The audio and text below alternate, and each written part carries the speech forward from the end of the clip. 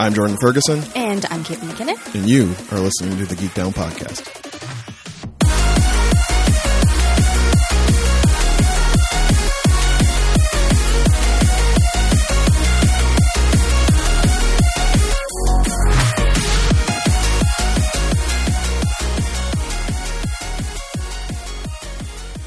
What's up, y'all? Welcome back to another fantastic episode of the Geek Down Podcast. This is a show where two friends sit in front of microphones and try to find the sweet spots where their fandoms intersect. My name is Jordan Ferguson. I am rapidly adjusting to the cold here in Toronto, Ontario, Canada, and joining me on the other line, lounging in the satellite branch from scenic Hamilton, it's your girl, Caitlin McKinnon.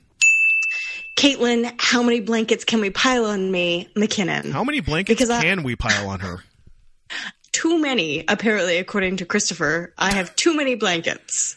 And I basically am just like a shambling mound of just like going from like room to room with hot tea. You are Joey Tribbiani in that episode of Friends where he wore all of Chandler's clothes simultaneously, but for you it's just blankets.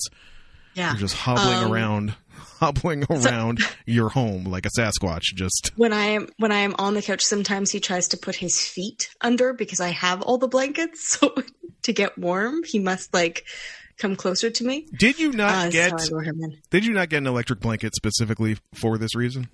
Yeah, it's great. So can't that replace some of the other 19 blankets you have on you? Well, no, because that's sort of like for the full bottom effect, and then for the top. So this is what's happened. Oh, God. I've turned into my father.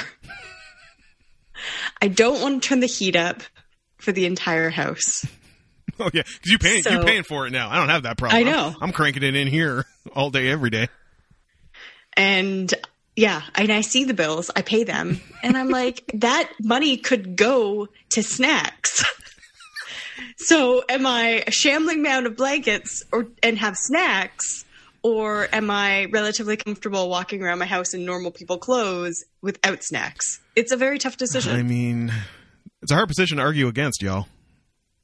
You know this is a very pro-snack podcast. We've devoted entire episodes to them in the past.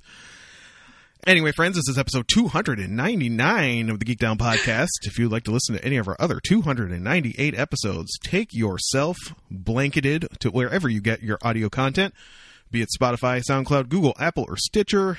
Reach out from under your blankets or just mash a blanketed hand on your phone to follow, rate, review, subscribe to this program. Henceforth, new episodes will be brought to your device. You do not need to leave the house to go get them because clearly you are not interested in doing that with your 700 pounds of blankets, and you won't have to because you can just continue to lie swaddled on your couch, and episodes will be brought to you from the back of a rainbow mane alicorn named Philip by your mans. Dr. Chauncey Frostelicus III, Geek Down Internet Elf, and Avid Knitter. Avid Knitter? Mm-hmm. When you pick that one up? Oh, gosh, years ago.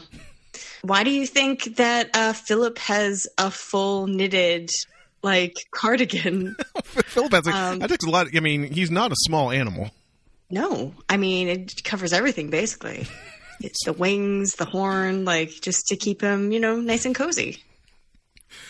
Chauncey nonplussed by the cold. The same could not be said for Philip, so it's very considerate that Chauncey is taking precautions to make sure his equine friend is toasty warm this winter. It's the kind of elf Chauncey is. That's why he cares. That's why you get your episodes every week. Friends, if you would like to thank Chauncey or ask for patterns that you can attempt this holiday season, you can still, for the time being, while it burns around us, find us on twitter.com/geekdownpod. Get up off Twitter. That is where we are living. I'm not paying $8 for the check mark, so I mean, I can't, if someone else wants to and impersonate us, that would actually be very flattering to me. If someone ever wanted to impersonate us on Twitter, that would be kind of amazing. I don't think they would have our wit and charm, personally. Oh, really? Yeah, really. I feel like we're not that hard to impersonate, but you know what? Only settle for the real thing, yo. So you are much more in the Twitter world. I get snippets of it. Mm-hmm. from like YouTube where Yeah. people are like, Twitter's on fire and it's amazing. Oh, it's a fucking disaster right now. It is a disaster. It's literally watching like, obviously like Twitter is not as essential as like the rainforest, but it's like literally like watching like a natural disaster happen around you. It's like, it's literally, what was the best tweet early when the whole Twitter Blue subscription thing started? That ridiculous nonsense. Forgive me, I cannot remember who the original author of the tweet was, but it was, Twitter right now is like playing the violin on the Titanic, but everyone's making fun of the iceberg, and the iceberg's getting real mad about it.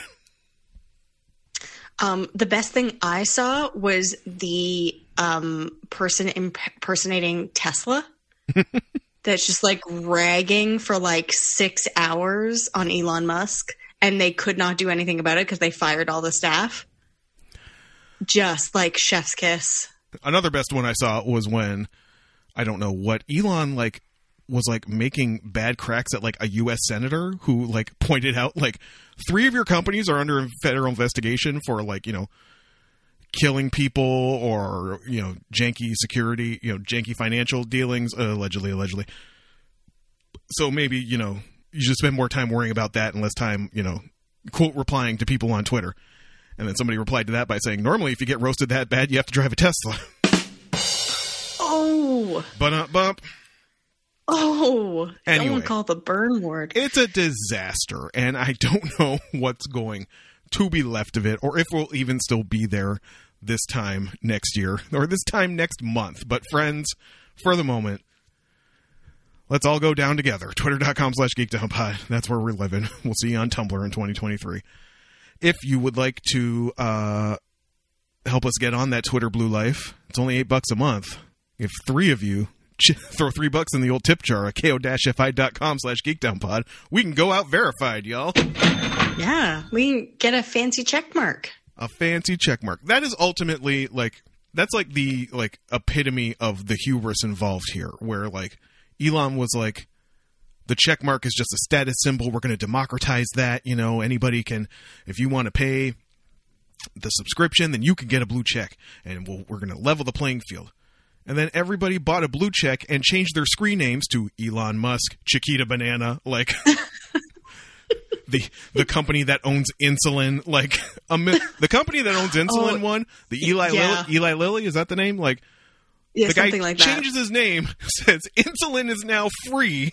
The actual company stock plummets and wipes out like over $1 billion from their market cap in a day. Because the blue check was meant to illustrate that this was the official account of whatever the person or company was. Yep. And people told you that beforehand.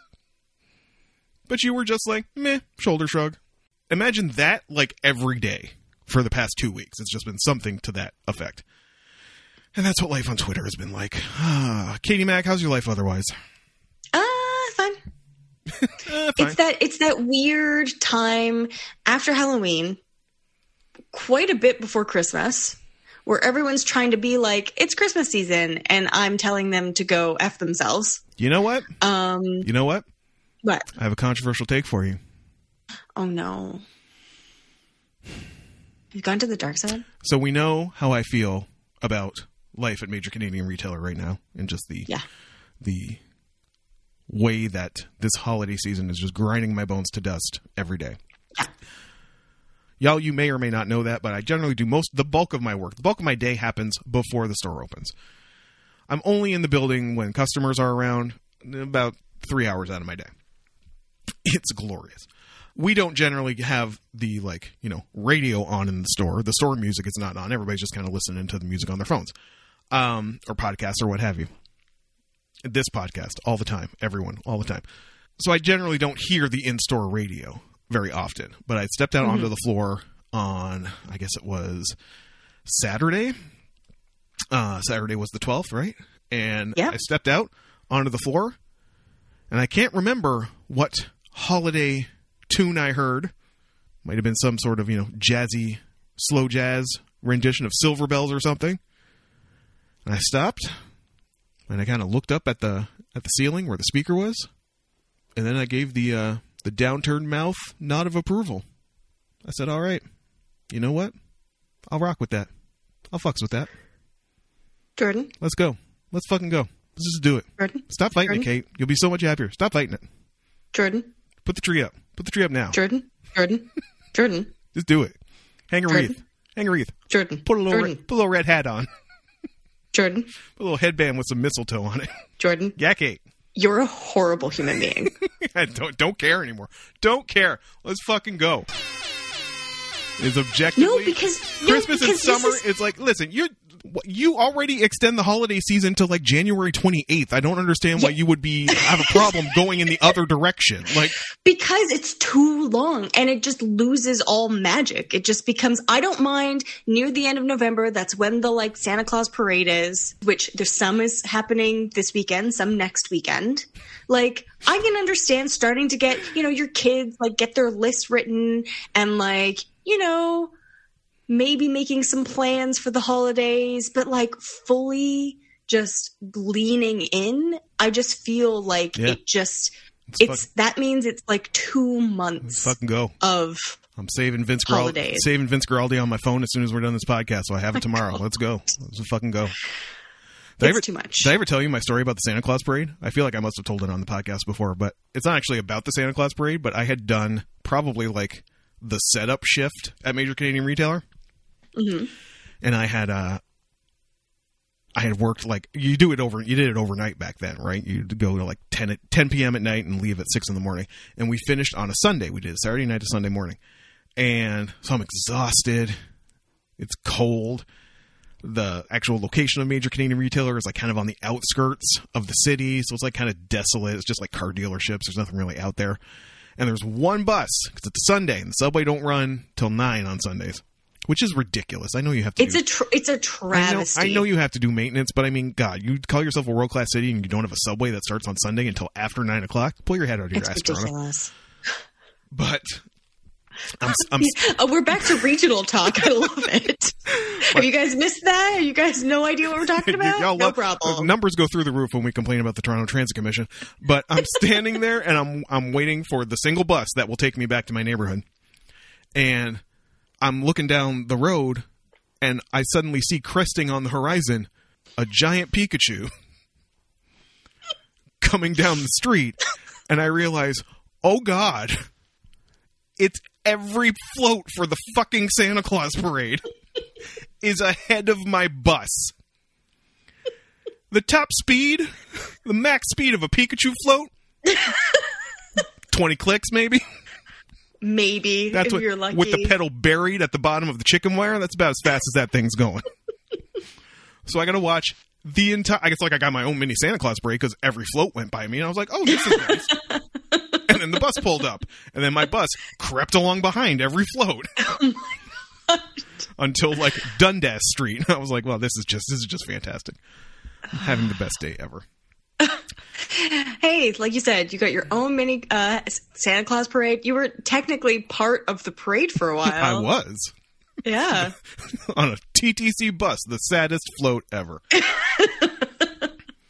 Listen, but I was out there. I had a lovely weekend with someone cute. Missed her a lot. Hadn't seen her. Hadn't got to spend some quality time with her in a while. And I was having a fabulous weekend. We went to HomeSense at one point. They got the decorations all out. I'm sizing it up. I'm sorry, that was a legitimate gasp. I was like, ooh, HomeSense. I was like, that was full on. That's as girly as I get. As it I'm should. like, ooh, HomeSense. As it should be. And man, yeah, and then we went to Canadian Tire after that. Oh, just all the best domestic errands. And yeah. And like, listen, the shit's out there. And I was feeling it. Let's go. Let's fucking go. Friends, maybe I'm so interested in being happy this week because we do have some very sad news to talk about in the front half of the show. I might let Kate drive this one a little bit because I frankly still haven't processed it and like what this news ultimately means for me. I just know it means a lot. But Kate, we got word over the weekend that there's no hyperbole here. Legendary voice actor Kevin Conroy, who most notably voiced Batman in 2 generations worth of media, had passed away at the age of 66 after a short battle with cancer. And that's such a huge loss. It's not, I mean, people always like to debate who the best Batman is. That's not even a discussion for me, and I assume probably not for you either. Like, there's only one Batman. Like, so the only correction I need to make is it wasn't 2 generations. It was 3. It was 30 years he played Batman. That's when it started? That's when animated series started? 1992. Damn. And he, like, that specific series ended in 1995, but then we had Batman Beyond, and we had a ton of movies and video games, and he did the voice for so long, and he still was sort of reprising his role from time to time. And, you know, I know, we talked about how Twitter's a trash fire and all of that, but you can tell when people make statements about the passing of Kevin Conroy, just like how much they like cared and how much people loved him and loved working with him, that he was like a real like spark, right? And he really touched people, and it's so weird. And he was so young. It really was. 66 is too fucking young, but yeah. And cancer sucks, man. Just like it sucks. And yeah, so a lot of people don't know that Kevin Conroy was actually gay. And he has talked several times about how his challenges with being a gay man, he fed some of that into the character of Bruce Wayne and just having a double life and keeping people at bay, hiding things from the people he loved the most, being scared to let them in. And I think there were so many things about the, Batman, the animated series show that were amazing, but I think that performance, the nuance of that performance legitimately comes through. I still marvel at the writing of that show. It was so ahead of its time for kids television.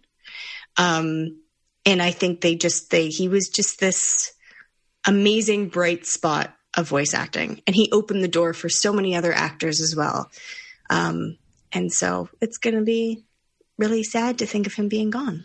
Like, I low-key, even when they really started cranking out like the animated adaptations of like modern classic Batman stories, whether it was like Under the Red Hood or Killing Joke or stuff like that, if he didn't do the voice, I low-key wasn't interested. Yeah. It was a real hard jump for me to accept a version of Batman. Like, I don't think it's hyperbole for me to say that I loved Batman because of Kevin Conroy. It had less to do with the character and more to do with his performance as the character. I think what really highlights this is the Wikipedia article for Kevin Conroy. I'm just going to read this bit. So Mark Hamill, people should know by now, plays probably the best Joker, which was played opposite of Kevin Conroy's Batman. And Hamill says, when they offer me roles now, I say, is Kevin doing it? I don't even have to read the script. If Kevin's doing it, I'll do it. And I think that just speaks to like, the relationship they all had together, and what a great guy he was. And like, even in like the Arkham games for the last generation of video game systems, like him and Hamill did the voices there. Like, I think that's very apt. He was like a stamp of quality, like, to me anyway. It was like, if he was doing it, I would check it out, because I trusted his judgment in which Batman roles he would take. He knew the character so well. And like you said, I don't know if he probably was not the first person. He's probably one of the first actor to approach the Batman character as like Bruce Wayne is the costume. Right. I mean, you saw it in a little bit of Tim Burton's Batman where, oh my gosh. You can do it. I can do it. Can I do it?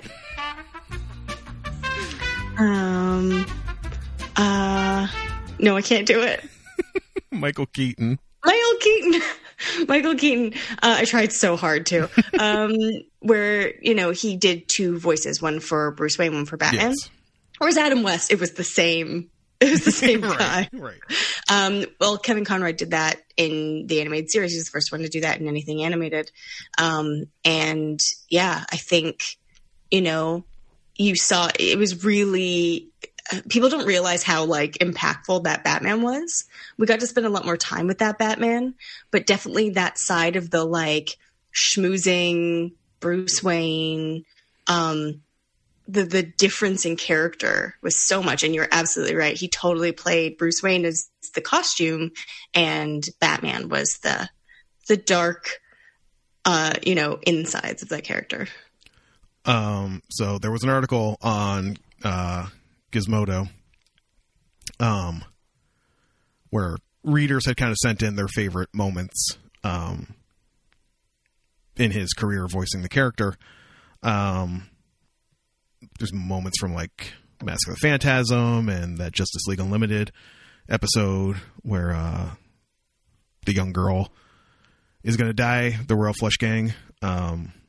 The Ace character who's kind of been remaking the world, and he makes it seem like he's going to go take her out, but he just sits with her while she passes naturally.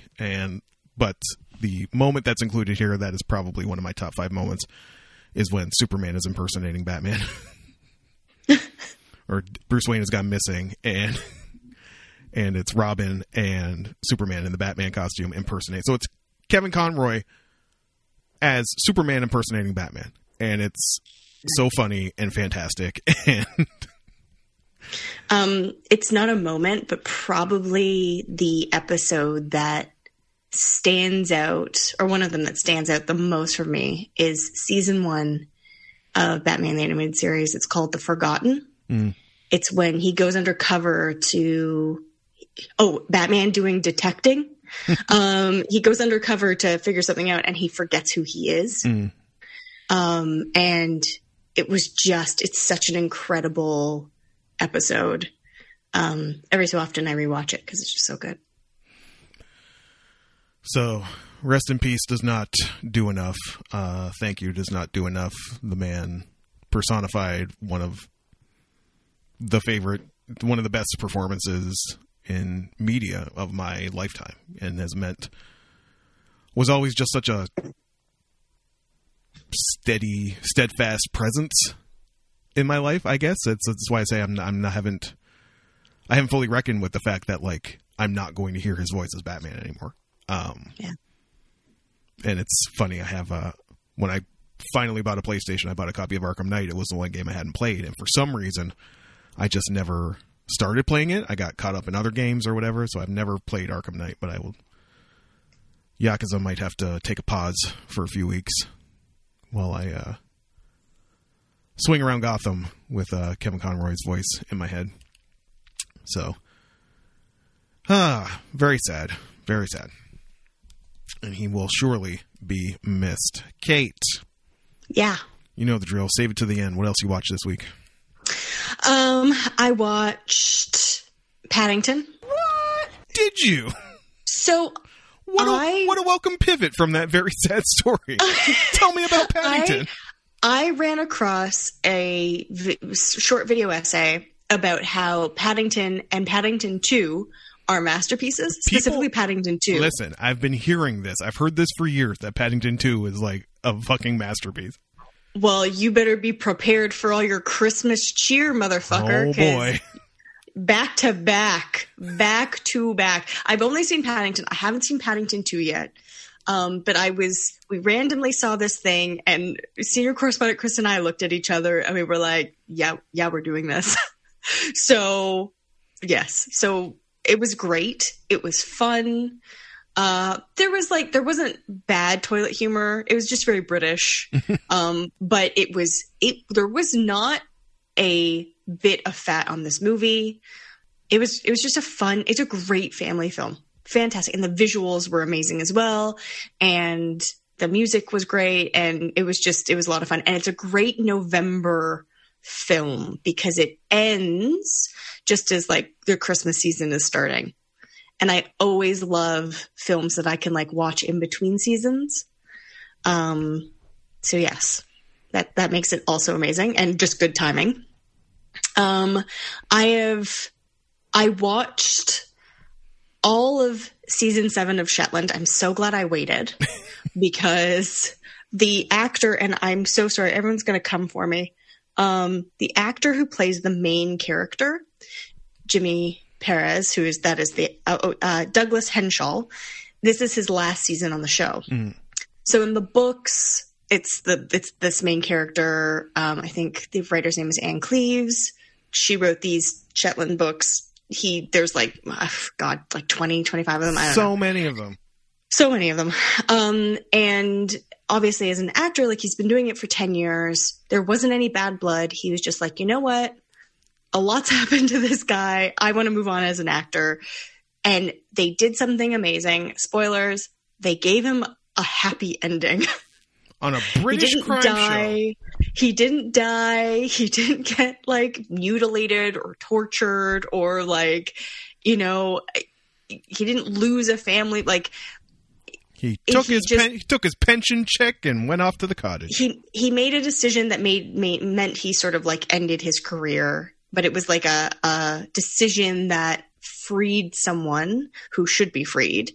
And he got to be with the girl and they go off and live happily ever after. And yeah, and there's a character I love called Tosh, and I'm hoping that she sort of takes up the mantle, though they're probably going to have to, have other characters come in. And I hope season 8 is amazing, but everyone else is like wanting to continue. And yeah, it was a great season of television.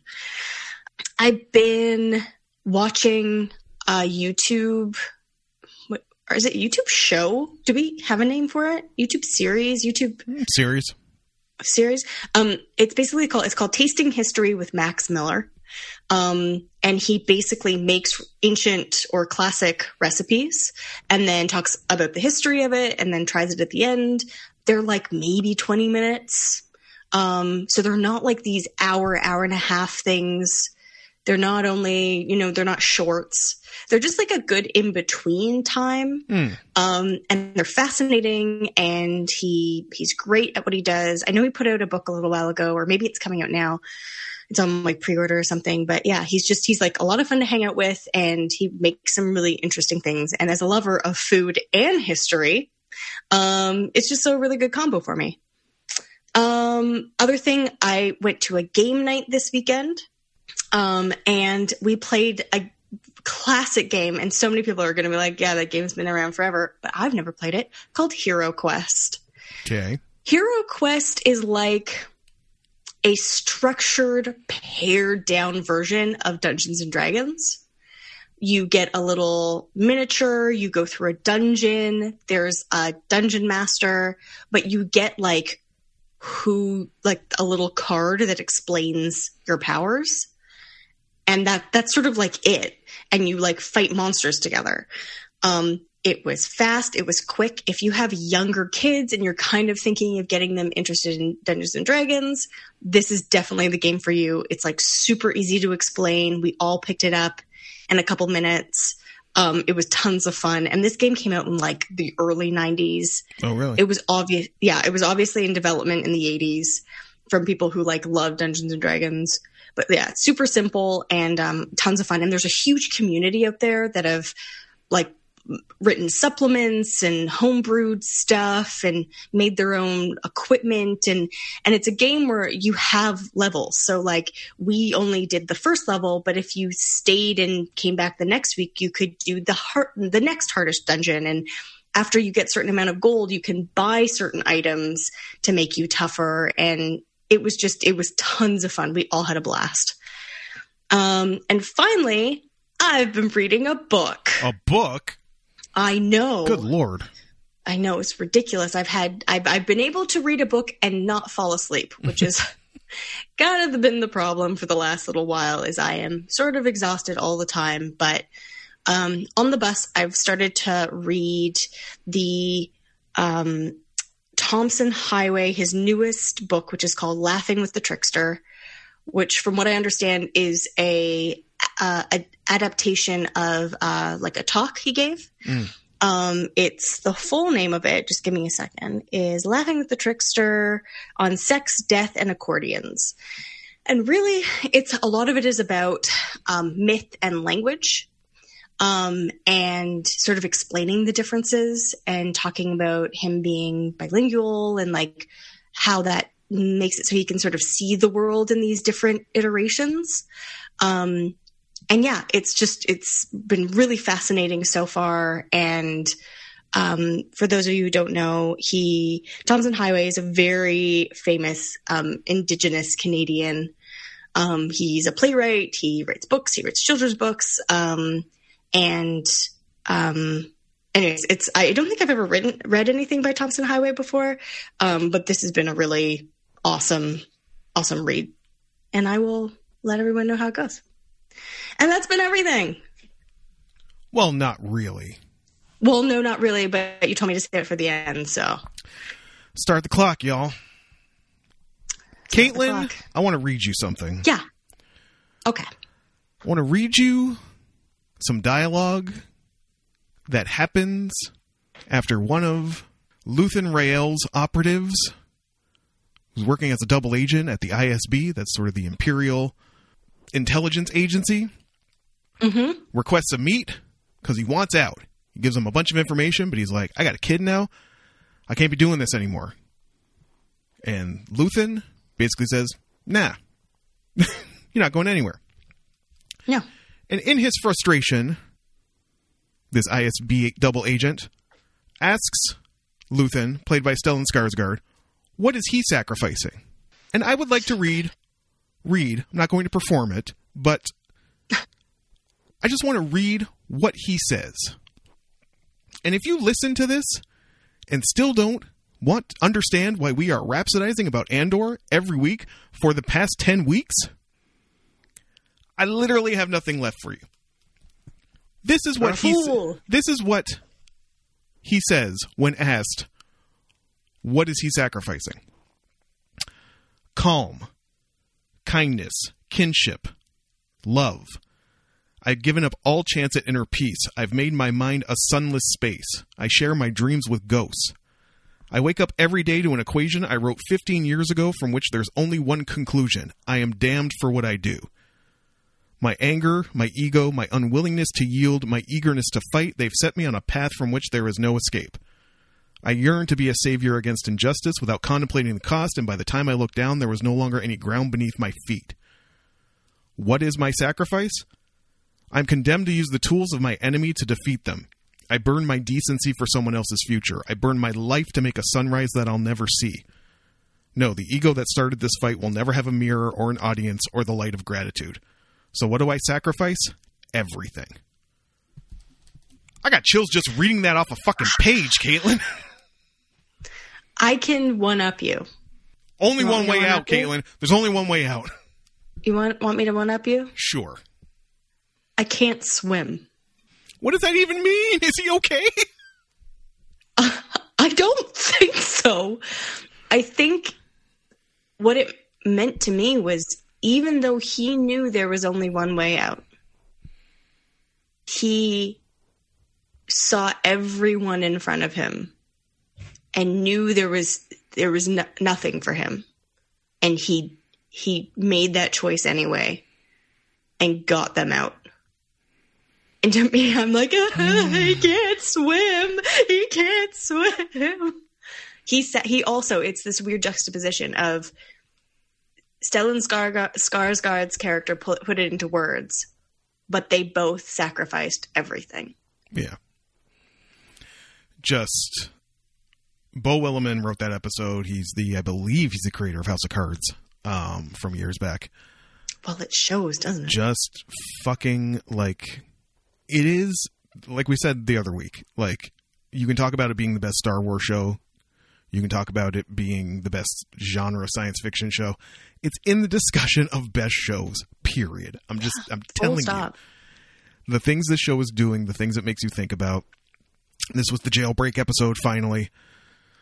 Action-packed, while also, you know, it even had some, like, Game of Thrones shit in there with the Mon Mothma piece, where, like, the scumbag comes and is, like, trying to, apparently, you know, the society she comes from, they pair up the marriages, they arrange the marriages real early and real young, and Mans was trying to line that up, not so subtly, and she wasn't having it, so what's that mean for her money situation? Like, a million things still juggling and still in the air.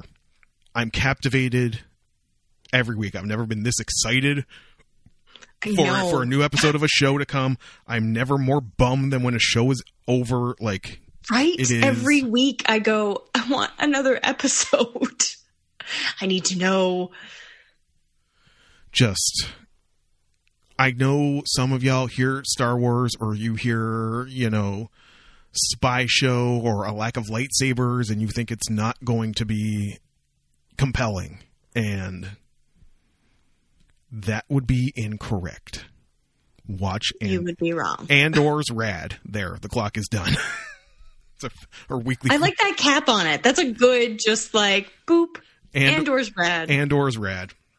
What else did I get into? Well, also above the fold headline for the week. Spending the weekend with someone cute. Let's go see a movie, Kate. Let's go see a movie. Saw a movie? I saw a movie. Caitlin, I saw the movie. How was it of the week? This is Black Panther Wakanda Forever. Which, sidebar, just because I picked it more for the timing. It was a 5 p.m. screening that had decent room available still. Mm-hmm. And it was the VIP option.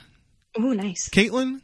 Yeah. For as infrequently as I see movies in a theater, I will never see a movie not VIP again. Right? It's like when people tell me that they've finally, like, they're older and they finally went, like, flew first class. And they're like, I can literally never fly another way ever again. Why would I do anything else? Y'all, this is first class movie experience. It's like recliners. There was a seat heater in this thing that I hit I hit accidentally, and I thought I was having a stroke. I'm like, why are my thighs hot? What's happening? I get upset when my thighs aren't hot. As established. I don't know if they'll let you bring your 19 blankets into the theater, but and this is like weighted snack service. Tell the man's what you want. He comes back with your popcorn and your drink. You got a little slidey tray. There's nobody like bumping up against you. It's like your own little area. Oh my god. Oh my god. Why would I ever not do this again? But anyway, yes, Wakanda Forever, the Black Panther sequel.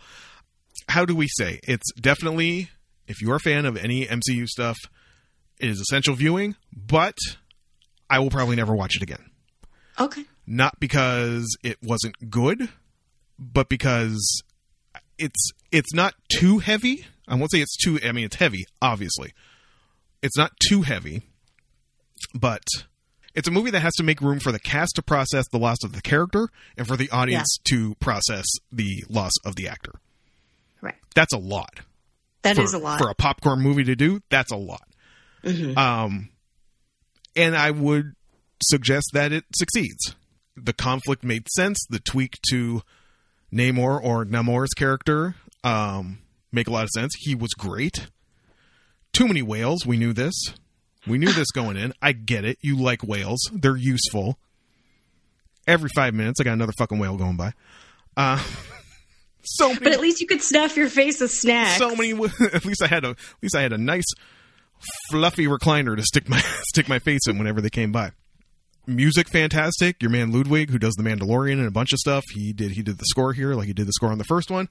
The scene where Shuri and sees it's not Atlantis in the movie, it's Talokan. When she sees that city for the first time, the song that's playing is gorgeous. That whole scene is just beautiful to look at. And I mean, what I find really interesting about this is, I mean, shouts to Letitia Wright, because this was not the plan. No. She got this thrown at her out of circumstance and necessity. And which is reflected in the movie, I feel. She did the damn thing. She carried. She had to, because she had to. Yeah. Given the character she's playing in that circumstance, it's what she had to do. It's a surprisingly women-centric movie. Yeah, I saw that a bit in the trailers. Not just for you take into fact that, yes, Shuri is the lead. You also have the Dora Milaje are playing a, key role. Angela Bassett as the Queen is playing a key role. You have the introduction of Riri Williams in there as well. And I will not spoil anything about the movie. I will just save y'all the trouble. There is no end-to-end scene. There's no after the credits, which I kind of thought might happen. Like, this is not the movie to set up Thunderbolts. Like, right. You are especially the final scenes are like a lot of like processing. So there's a very light mid-credit scene, and then that's it. So you don't have to sit through the next 7 minutes of credits after that. You can go. But I mean, we some of us do anyway because we're weirdos like that, but you won't see anything at the end. You're them ones, the ushers are just sitting at the bottom of the stairs like they've already seen it like 9 times and they're like, can y'all just go? Like, I'm trying to clean. I have paid a lot for this movie. Clean. I will sit in these chairs until I goddamn well please. So yeah, Black Panther, super dope. Despite the whales. Other thing I wanted to mention, I talked about Neko Golf last week. There was one detail about Neko Golf, which was a little dumb iPhone golf game that I'm playing, that I forgot to mention, and that is it's the nicest game in the world. And by that I mean when you play like battle mode, which is where you play against another player. Yeah. You can't talk or chat. You just have like little, emotes and reacts that you can use, whether it's like a clapping emoji or, one of the characters in a chibi form making a little face or just little words like nice shot or whatever. Everyone is so nice and supportive. Well, that is nice. If you fuck up, you get the like so close. It's just so nice and encouraging. Everybody's so nice on Neko Golf. If you hit a good shot, they'll give you the little like excited, like amped up emoji. It's just real nice. Anyway, play Neko Golf. It's real nice. It's the nicest game ever. What else? I watched Training Day. I mean, again, someone cute hadn't seen Training Day, so we watched that this weekend. Which to me blows my mind. She hadn't seen it beginning to end, shall we say. Obviously she had seen a lot of the key scenes and moments, but just hadn't crossed her path fully for whatever reason. So we watched that. I'm glad you rectified that. I'm glad you. It's a wild movie, but it's... wild. Holds up. Would say it holds up. Reservation Dogs wrapped their season. It was beautiful. I feel like I'm not giving it enough shine for how good it is, but watch Reservation Dogs. That show was so good. It had a real beautiful closing episode. Neil Brennan, former co-creator of Chappelle's Show and stand-up comic and writer, and I believe we talked about his last special way back on the show called Three Mics. He's got a new special on Netflix called Blocks, which is basically... He's on the stage with a bunch of like wooden cutouts of things that like represent his life, whether it's like women or social media or fame or money or family. Not the easiest hang. Man's has got a lot of trauma he carries that he's trying to work out through his comedy. It's not too dark, but it gets a little dark. But I would still... I think... So I watched it with someone cute, and I think we both felt it was like a slow burn that came together at the end. Okay. Had some good little one-liners. There were some laughs here and there, but it really came together in an affecting way at the end. So I would recommend it for that alone. To wrap it up, I watched a lot of Vice content this week. Okay. Both on streaming and on YouTube. The YouTube element was I started getting recos for this series Vice does called The Story Of, and the stories of are just of like millennial one-hit wonders from like the 80s and 90s. Yes. So it's like Never Gonna Give You Up. It's Because I Get High. It's Blue by Eiffel 65. It's Who Let the Dogs Out. It's It Wasn't It's really Me. good. It Wasn't Me by Shaggy. And they're just really well done, short 25-minute like documentaries. They talk to everybody involved that just kind of frame where these songs come from and kind of why they were hits. And they're always real informative. And I always end up learning something. So, and that content's And that's all we can ask for. that content's just there. It's just there and it's free. So, I mean, enjoy. And the last thing And we know this podcast is pro learning as well as snacks. we are pro learning, pro snacks, eat some Doritos and read a book. That's the Geek Down in a nutshell. And the last thing I want to talk about, I believe this is sort of replacing Dark Side of the Ring to a certain extent. This is on Crave from Vice Canada. It's called Tales from the Territories. Friends, before the WWE was the wrestling monolith that ran from coast to coast, professional wrestling operated as a loose group of territories, which meaning there were different promoters who ran events and had wrestlers working in different areas of the U.S., Canada, Mexico. It was turf, basically. Every territory, every company had their own turf. That was the Wild West of wrestling. This is before the world was not quote unquote smart to the business then. Like people didn't know it was predetermined, that the outcome was predetermined there. They were watching it, that they were being worked. This is obviously pre-internet. We're talking 70s, 80s, up to the early 90s. And each episode of this show runs about an hour long and just deals with one of these. They kind of get 4 or 5 people who were around, and they just kind of gather them around a table, and they kind of tell stories. And they've got all the footage from the shows back then. They do that Dark Side of the Ring thing. They'll also do like a slow-mo reenactment with lookalikes, that type of thing. It's been mixed results, but definitely the first episode, which is like the Memphis area. I can't remember the name of the company, but it was like owned by Jerry Jarrett. Jerry the King Lawler worked there. It was wild. It was like, we're talking about, Jimmy Hart. That was the other guy who worked there. We're talking like Jimmy Hart got like shot with a blow dart in the ass when he was like coming against like What? because the crowds were insane. Because the goal was to work the crowd so much that, like, especially if you were a heel, like, you wanted them to want to kill you. Because then they would come back the next week to watch you get your ass kicked. Oh my God, that's amazing. Like, and so, like, Jerry Lawler tells this story where he's coming out, he's going to his car, and he's like, I see this guy standing at the edge of the parking lot, just kind of like tossing a brick in his hand. He got a real nice brick. And I turned to the guy and I said, if you throw that brick at my windshield, I will run you over. And so he said, I get in my car, throw my shit in the back, I get in the car, start the car, he comes up, launches the brick, windshield shatters everywhere. I gun the gas, and the car just goes ka-chunk, chunk, chunk, because they had already slashed all 4 of his tires. Like, that's on Crave if you're in Canada. Don't know if it's anywhere in the States, but if you're a wrestling fan, if you watch a lot of these wrestling documentaries, or you know these stories, these little YouTube documentaries, and you want to go like deep, this is some wild shit that none of which I knew before. I had never heard any of these stories before I watched this show, and I had about 3 or 4 left. Very enjoyable. I had started one. That was the interesting one. I had started one about a company that, like, a Polynesian company.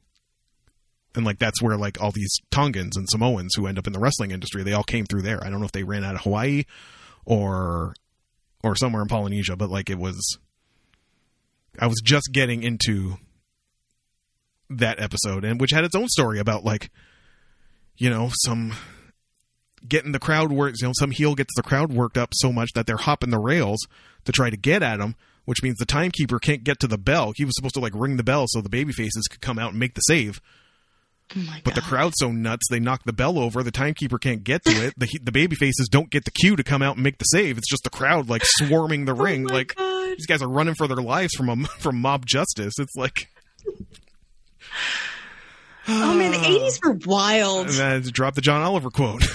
Wrestling is better than the things you like. Anyway, friends, check that out. Maybe I'll make Kate watch some of it unofficially. She can come back. You know what? She may be over here soon. We may block some time in so she can watch some selected scenes from Tales from the Territories. Amazing. It's wild. Amazing. Friends, speaking of wild, I'm going to take a break right here. I I'm telling you right now, Jordan, you better have the Will Smith Wild Wild West song playing right now. I'm going to slow it down. I'm going to play it chopped and screwed. Because that's about as much enthusiasm as I can muster for the back half of this show. Friends, an errant comment from last week's episode on Tango and Cash landed me here. So when we come back from this break, we are going to talk about another jewel in the John Peters oeuvre. Get into some Wild Wild West when we come back from this break.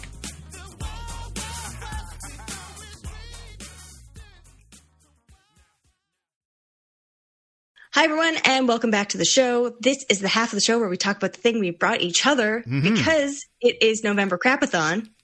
I brought Jordan crap. Yes, you did. In the form of Wild Wild West. But before we get into it, I'm going to quickly go over some rules. The first rule is the rule of 3. If the thing comes in parts, we will watch 3 of them so the thing gets a chance to try and become the thing it's wanting to become. But it's a movie, and it didn't do that anyway. So I think this thing is still trying to become the thing it was going to become. That rule is out the window.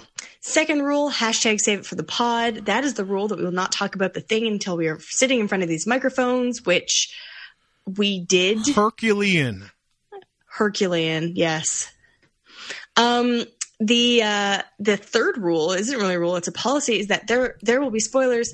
There will be spoilers, but it does not matter. How could you possibly care if you care? Yeah.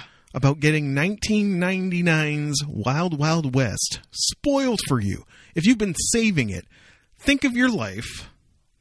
Think about what got you here. And then just watch it if you're so inclined, or just listen to this podcast. Yeah. Watch it. Feel bad about yourself.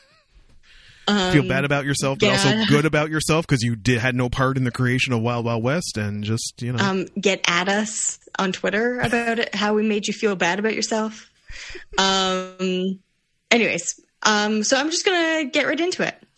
Wild Wild West is a 1999 American steampunk Western film co-produced and directed by Barry Sonnenfeld, and written, Sonnenfeld, and written by, and this is very important, S.S. Wilson and Brent Maddock, alongside Jeffrey Price and Peter S. Seaman, from a story penned by brothers Tim and John Thomas. If you have got that many people on a credit, that's you're already starting from a bad place. Basically, loosely adapted from the Wild Wild West, a 1960s television series created by Michael Garrison.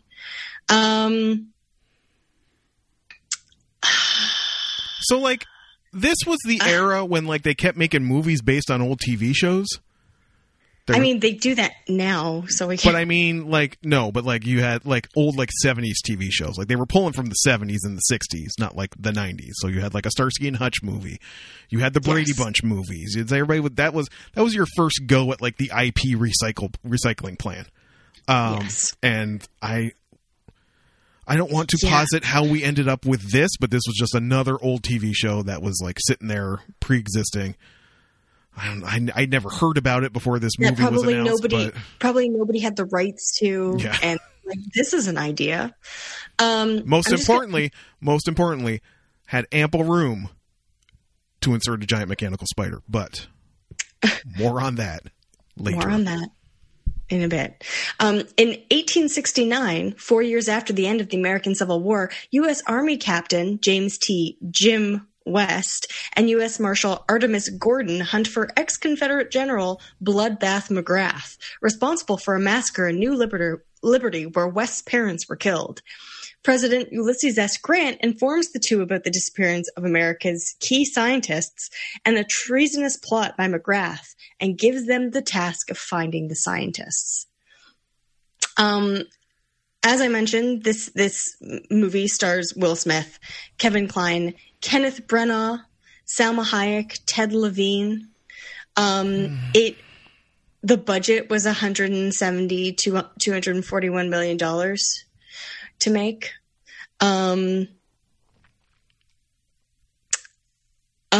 I've seen this movie before many years ago. Oh, really? Yes. And then I forced myself to rewatch it, literally in sections, because I could not sit and watch the whole thing. Yeah. Jordan, what did you think? So I watched this at Someone Cute's house when I was over there on Thursday, I believe. So a few days ago as we're recording this. It is only by the grace of my notes that I remember anything that happened. I watched this movie by myself. Surprisingly to no one, Someone Cute was not interested in watching this movie with me, nor would I have asked her to, because I care about her. Interestingly enough, seeing on it, Chris very kindly set me up on the bed to watch it alone because he also was not going to watch it with me. Listen, this is the double-edged sword of Crapathon. Sometimes the people you care about do not want to go on this journey with you. And you know what? That is a journey we go on alone, my friend. Fair play. So I'm going strictly from notes here because most of what I saw in that movie left my brain. My brain was like, get this out of here. And it was literally like it opened the door on a plane. Like it just popped the cabin pressure and just like let this stuff like go out the back of my brain as quickly as possible. It's like, we do not have room in here for this. So we are mostly going by notes. I will probably have forgotten much, but the first note I have here, as we established, this movie is another Jon Peters joint. Jon Peters was mentioned last week as the producer of Tango and Cash, and notably the guy who ruined both early attempts at making a Tim Burton Superman movie and an adaptation of The Sandman by his insistence on... This is not the only reason, but it's always the thing anybody ever remembers. His insistence and including giant mechanical spiders. The man just thinks that's box office. Yeah.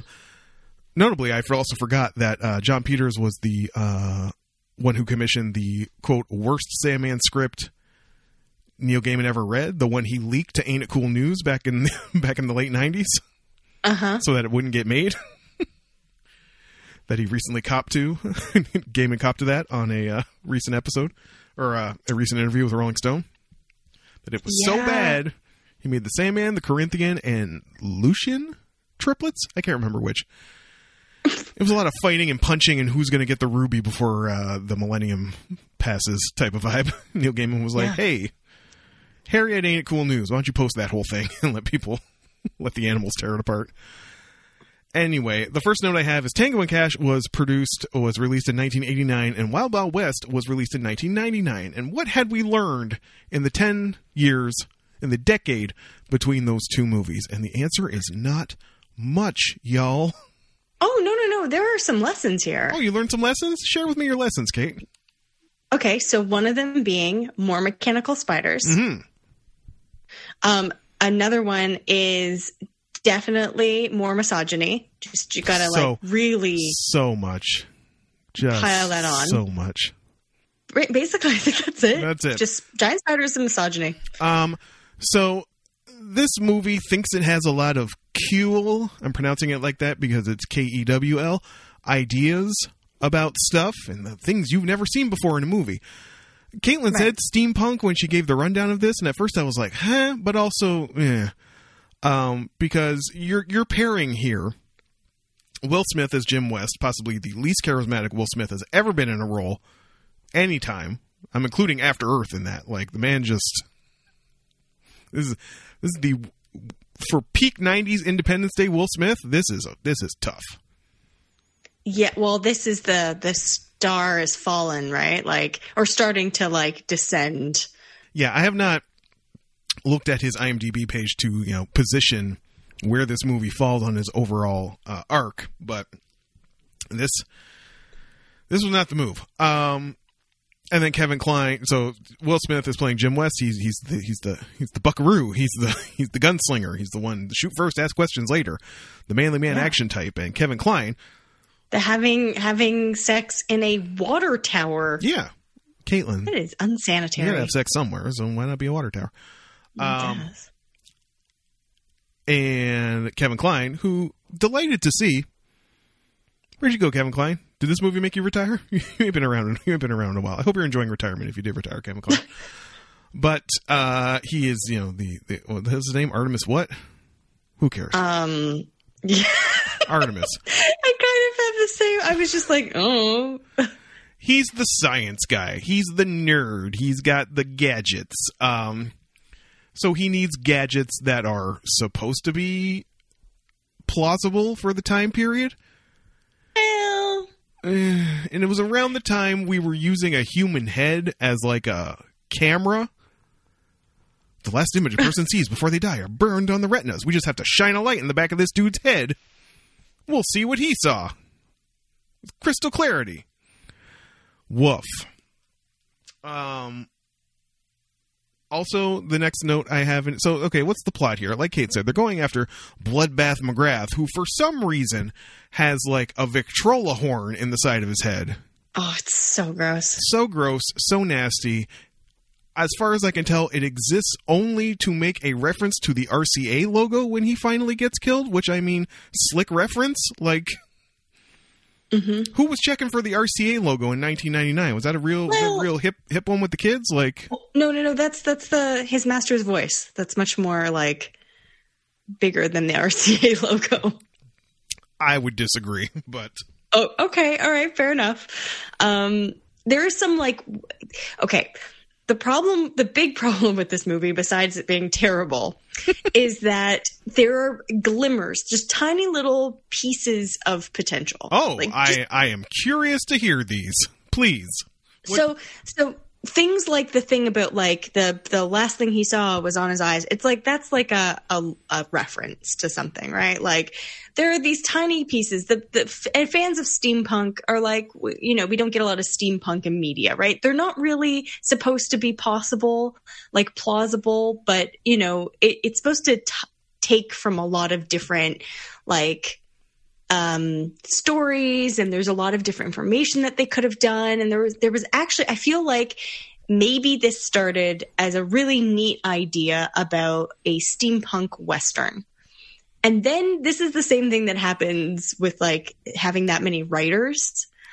I'm sure there were like literally 50 producers and there were like, it just got cut and pasted and there were so many questionable choices. And I weirdly think that Austin Powers had like a real impact on this film. Really? Like it has that vibe of just like the level of misogyny that they think is funny, but isn't. So it's just gross. To that end, I mean, another note I have here is, so in the search for Bloodbath McGrath, who, spoiler alert, does not end up being the big bad. More on that momentarily. It's later in the movie when they get word that Bloodbath McGrath is working for the previously assumed deceased General Lovelace. Yeah. Played by Kenneth Branagh, doing his best Foghorn Leghorn impression. Well, the whole film, I kept on going, what is he doing? I literally have written down in my notes, Kenneth Branagh, what have they done to you? Like, you are a Royal Shakespearean actor, and you know the business demands compromises at times. I understand. The bag must be gotten, but this was... I swear, I do swear. It was Agent West. It was a hard listen. And also he's missing half his body, so let the weird racial and ableist jokes fly, because 1999. The racial going from Kenneth Branagh to Will Smith, and the ableist going from Will Smith to Kenneth Branagh. So they're staking out this party that they get word that Bloodbath McGrath and possibly Dr. Lovelace, Colonel Lovelace, what the fuck is his name? I don't know what his title is, but he's... Do we care? No. That's the thing. It's just, you don't have it in your head anymore. I've seen this twice now, and I don't have it in my head anymore. Do you know I almost rewatched it this afternoon just to get the details right, and then I put that plan to bed real quick. It's like, you do not get another 2 hours of my life for this movie. they're staking. That's just the Office, like the no. God, please, no! They're staking this out, or they mean to stake it out, but Will Smith thinks he's got everything under control all the time, so he just barges in and has a little face to face with Loveless. And then should also be said, as part of the misogyny Caitlin was referring to, Loveless has a harem of scantily clad women that just kind of hang around. I think they thought they were being like feminist because they're like. I don't know that they did. They're Are like you they're like his smacking your hand? So I'm absentmindedly clicking my AirPods case because that's how much. So I'm trying to focus on I thought this you were movie. just like slowly smacking your fists into your hand as the rage of having to watch this just overcomes you. No, these are the names. It's I know Munitia was one of them. Yes, Munitia. She's the gun one, y'all. Yeah, Miss Maylee East. That's what I want to talk about. Maylee East. East meets West. They say it 500 times in the 7 minutes that actress Bai Ling gets any screen time. Her role in this movie was to try to seduce Will Smith, show her ass in a G-string, and then get shot. Yeah, that and then was the of course totality of her role. There's Miss Lippenreader. She reads lips, y'all. Yeah. And then I can't remember if she's at the beginning, but Frederique van der Waal as Amazonia. She tall. Yeah. It's Listen, anyway, the plot here is ultimately Kenneth Branagh was a Confederate general. He hates that he lost in the war, and the idea is to basically divvy America up back to the colonizers. Yeah. What a plan that is. Woo. Spain, whatever you have, we're going to give it back. We'll give the British back some of this, the French back some of that, and this little corner in the northwest will be be Loveless land. I'm gonna live there. That's mine. How is he going to accomplish this? With the magic bullet, the nuclear codes, the Targaryen dragon that is a giant mechanical spider. Yes, it's here. It's finally here. John Peters' life work. He finally got it. Finally got it. A giant mechanical spider. Which, oddly enough, I don't find the least, stupid. I don't find the most stupid invention in this movie. The magnetic collar saw disc thing is definitely the most, the worst Bond plot, assassination machine ever. Yeah. That's it. You have guns. You have used them throughout the movie. If you want to eliminate someone, you don't need to make a giant magnet with a circular saw blade that chases them through a cornfield. What? But it gave them an opportunity to put a spider on the saw. Jordan? I guess that's true. It's his motif, right? The brand is strong. Yeah, the lapels with the spiders being the nipples of the women's outfits. Oh, see, very important. You were paying much closer attention to the details of this film than I was. How could you not? I was like, this is so unfortunate. Caitlin, did I not? Then I thought about all the stuff you made me watch, and I was like, I don't feel so bad anymore. Caitlin, did I not tell you about the week Twitter had last week? I was clearly occupied while I was watching this movie. So yeah, I mean, the one thing I was like, okay, is that Salma Hayek was not a love interest. She was she was an unrequited love interest, but you didn't kind of know that until the end. She still ended up kissing Will Smith, which I was like, I still feel like her husband would have been mad about that. I mean, probably. Who knows how they got down in the 1800s. But it was 1999, so also, of course, Salma Hayek has to be partially unclothed and with her butt out and kiss Will Smith. Butt crack twice, y'all. Yeah. Twice. Because can't just exist. Got to exist as a butt crack. I hate it here! Thank you, Academy Award nominee Salma Hayek. Caitlin, this movie is terrible. It's not even fun terrible. It's just terrible. It's a little fun terrible. Little fun terrible? What was fun about it? A little fun terrible. Just because it's so terrible? You know what? I'll give you the train. The train was cool. The little gadget train, that was fun. Yeah. Yeah. There was some banter that wasn't too bad. Was there? Kind of. I'm trying to find anything that's like... Kevin Kline inexplicably playing the president and his character? But that made it funny, Jordan, because then when he was impersonating him, he looked so much like him. Ha ha ha ha ha. Friends, yeah. Oh, God. How do you... Like, it's the worst 90s blockbuster excess, right? Where it's just like... This is, I feel, not quite, but like the predecessor of Transformers. But I feel like even like the Transformers movies, like Michael Bay... They're not good. Michael Bay movie, like I know they're not good, but they like... This is a very low bar, but like they're better written. They're better written. Like the dialogue is better. Like movies of this caliber of writing today go straight to like Tubi. Yeah, that's fair. That is fair. Which, as I've said before, is like the Honest Ed's Dollarama DVD section of streaming. Like it's just the movies. You're like, I know all these actors, but when did they make this? You know, I find that a lot these days. Something will come up and I'll be like, when did they make that movie? And it's like 4 years ago. And I was like, oh. When did that happen? But yeah, the difference is like this movie made today goes on Tubi. In 1999, this movie was like the 4th of July weekend opener. Yeah. You know? Unfortunately. So, I mean, salute to the growth we've made as a culture in the 20 years. So really, that is what this movie has given us. Perspective. It's given us perspective. Watermark. A low watermark and perspective. Yes, that's what it's given us. So for that alone, I guess you get a 4.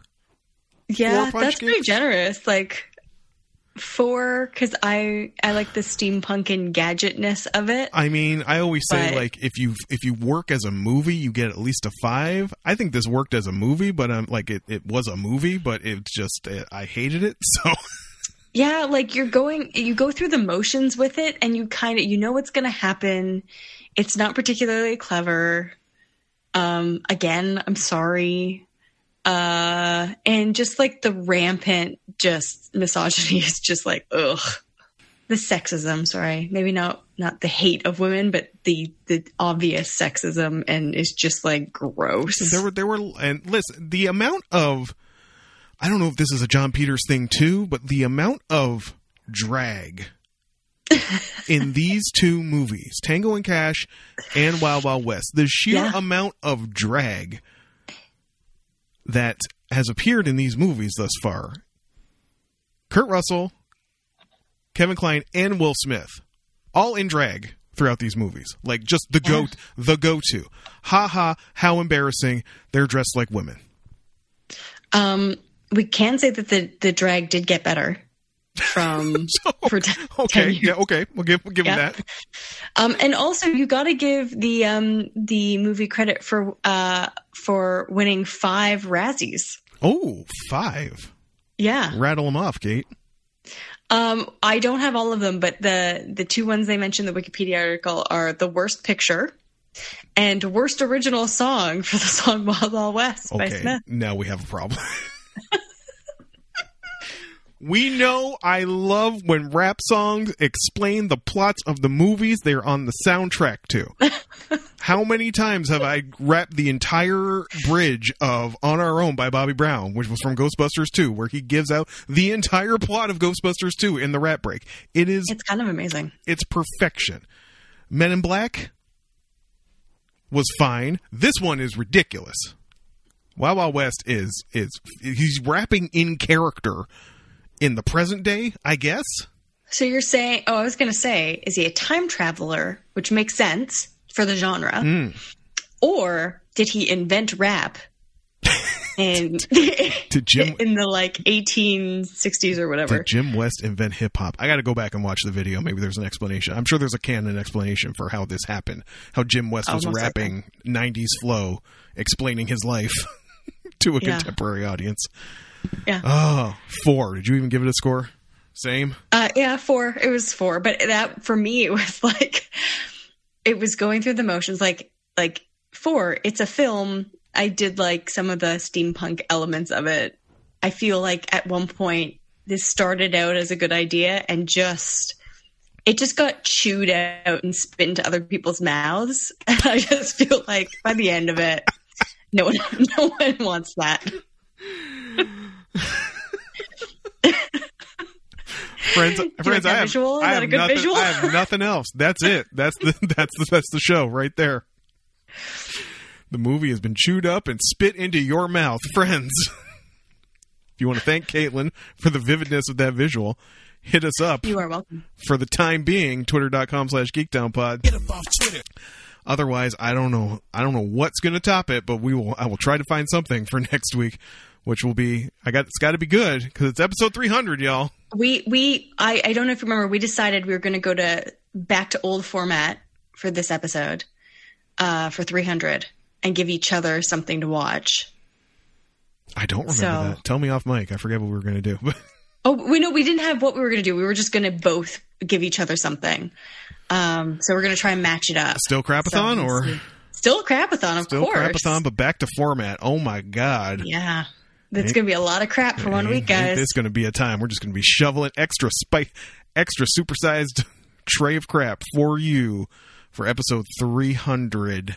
Friends, thank you so much for joining us for an hour and change every week. It truly means the world to us. My name's Jordan Ferguson. My name's Caitlin McKinnon. The theme song is by Rob Gasser, and I hope you'll join us next week for another fantastic episode of the Geek Down Podcast.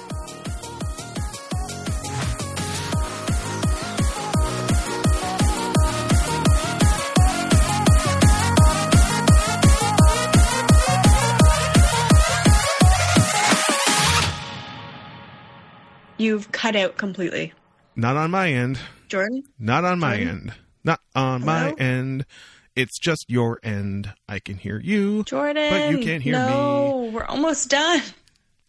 I can hear you, but you can't hear me. I have not cut out. I did not cut out. That was your shit.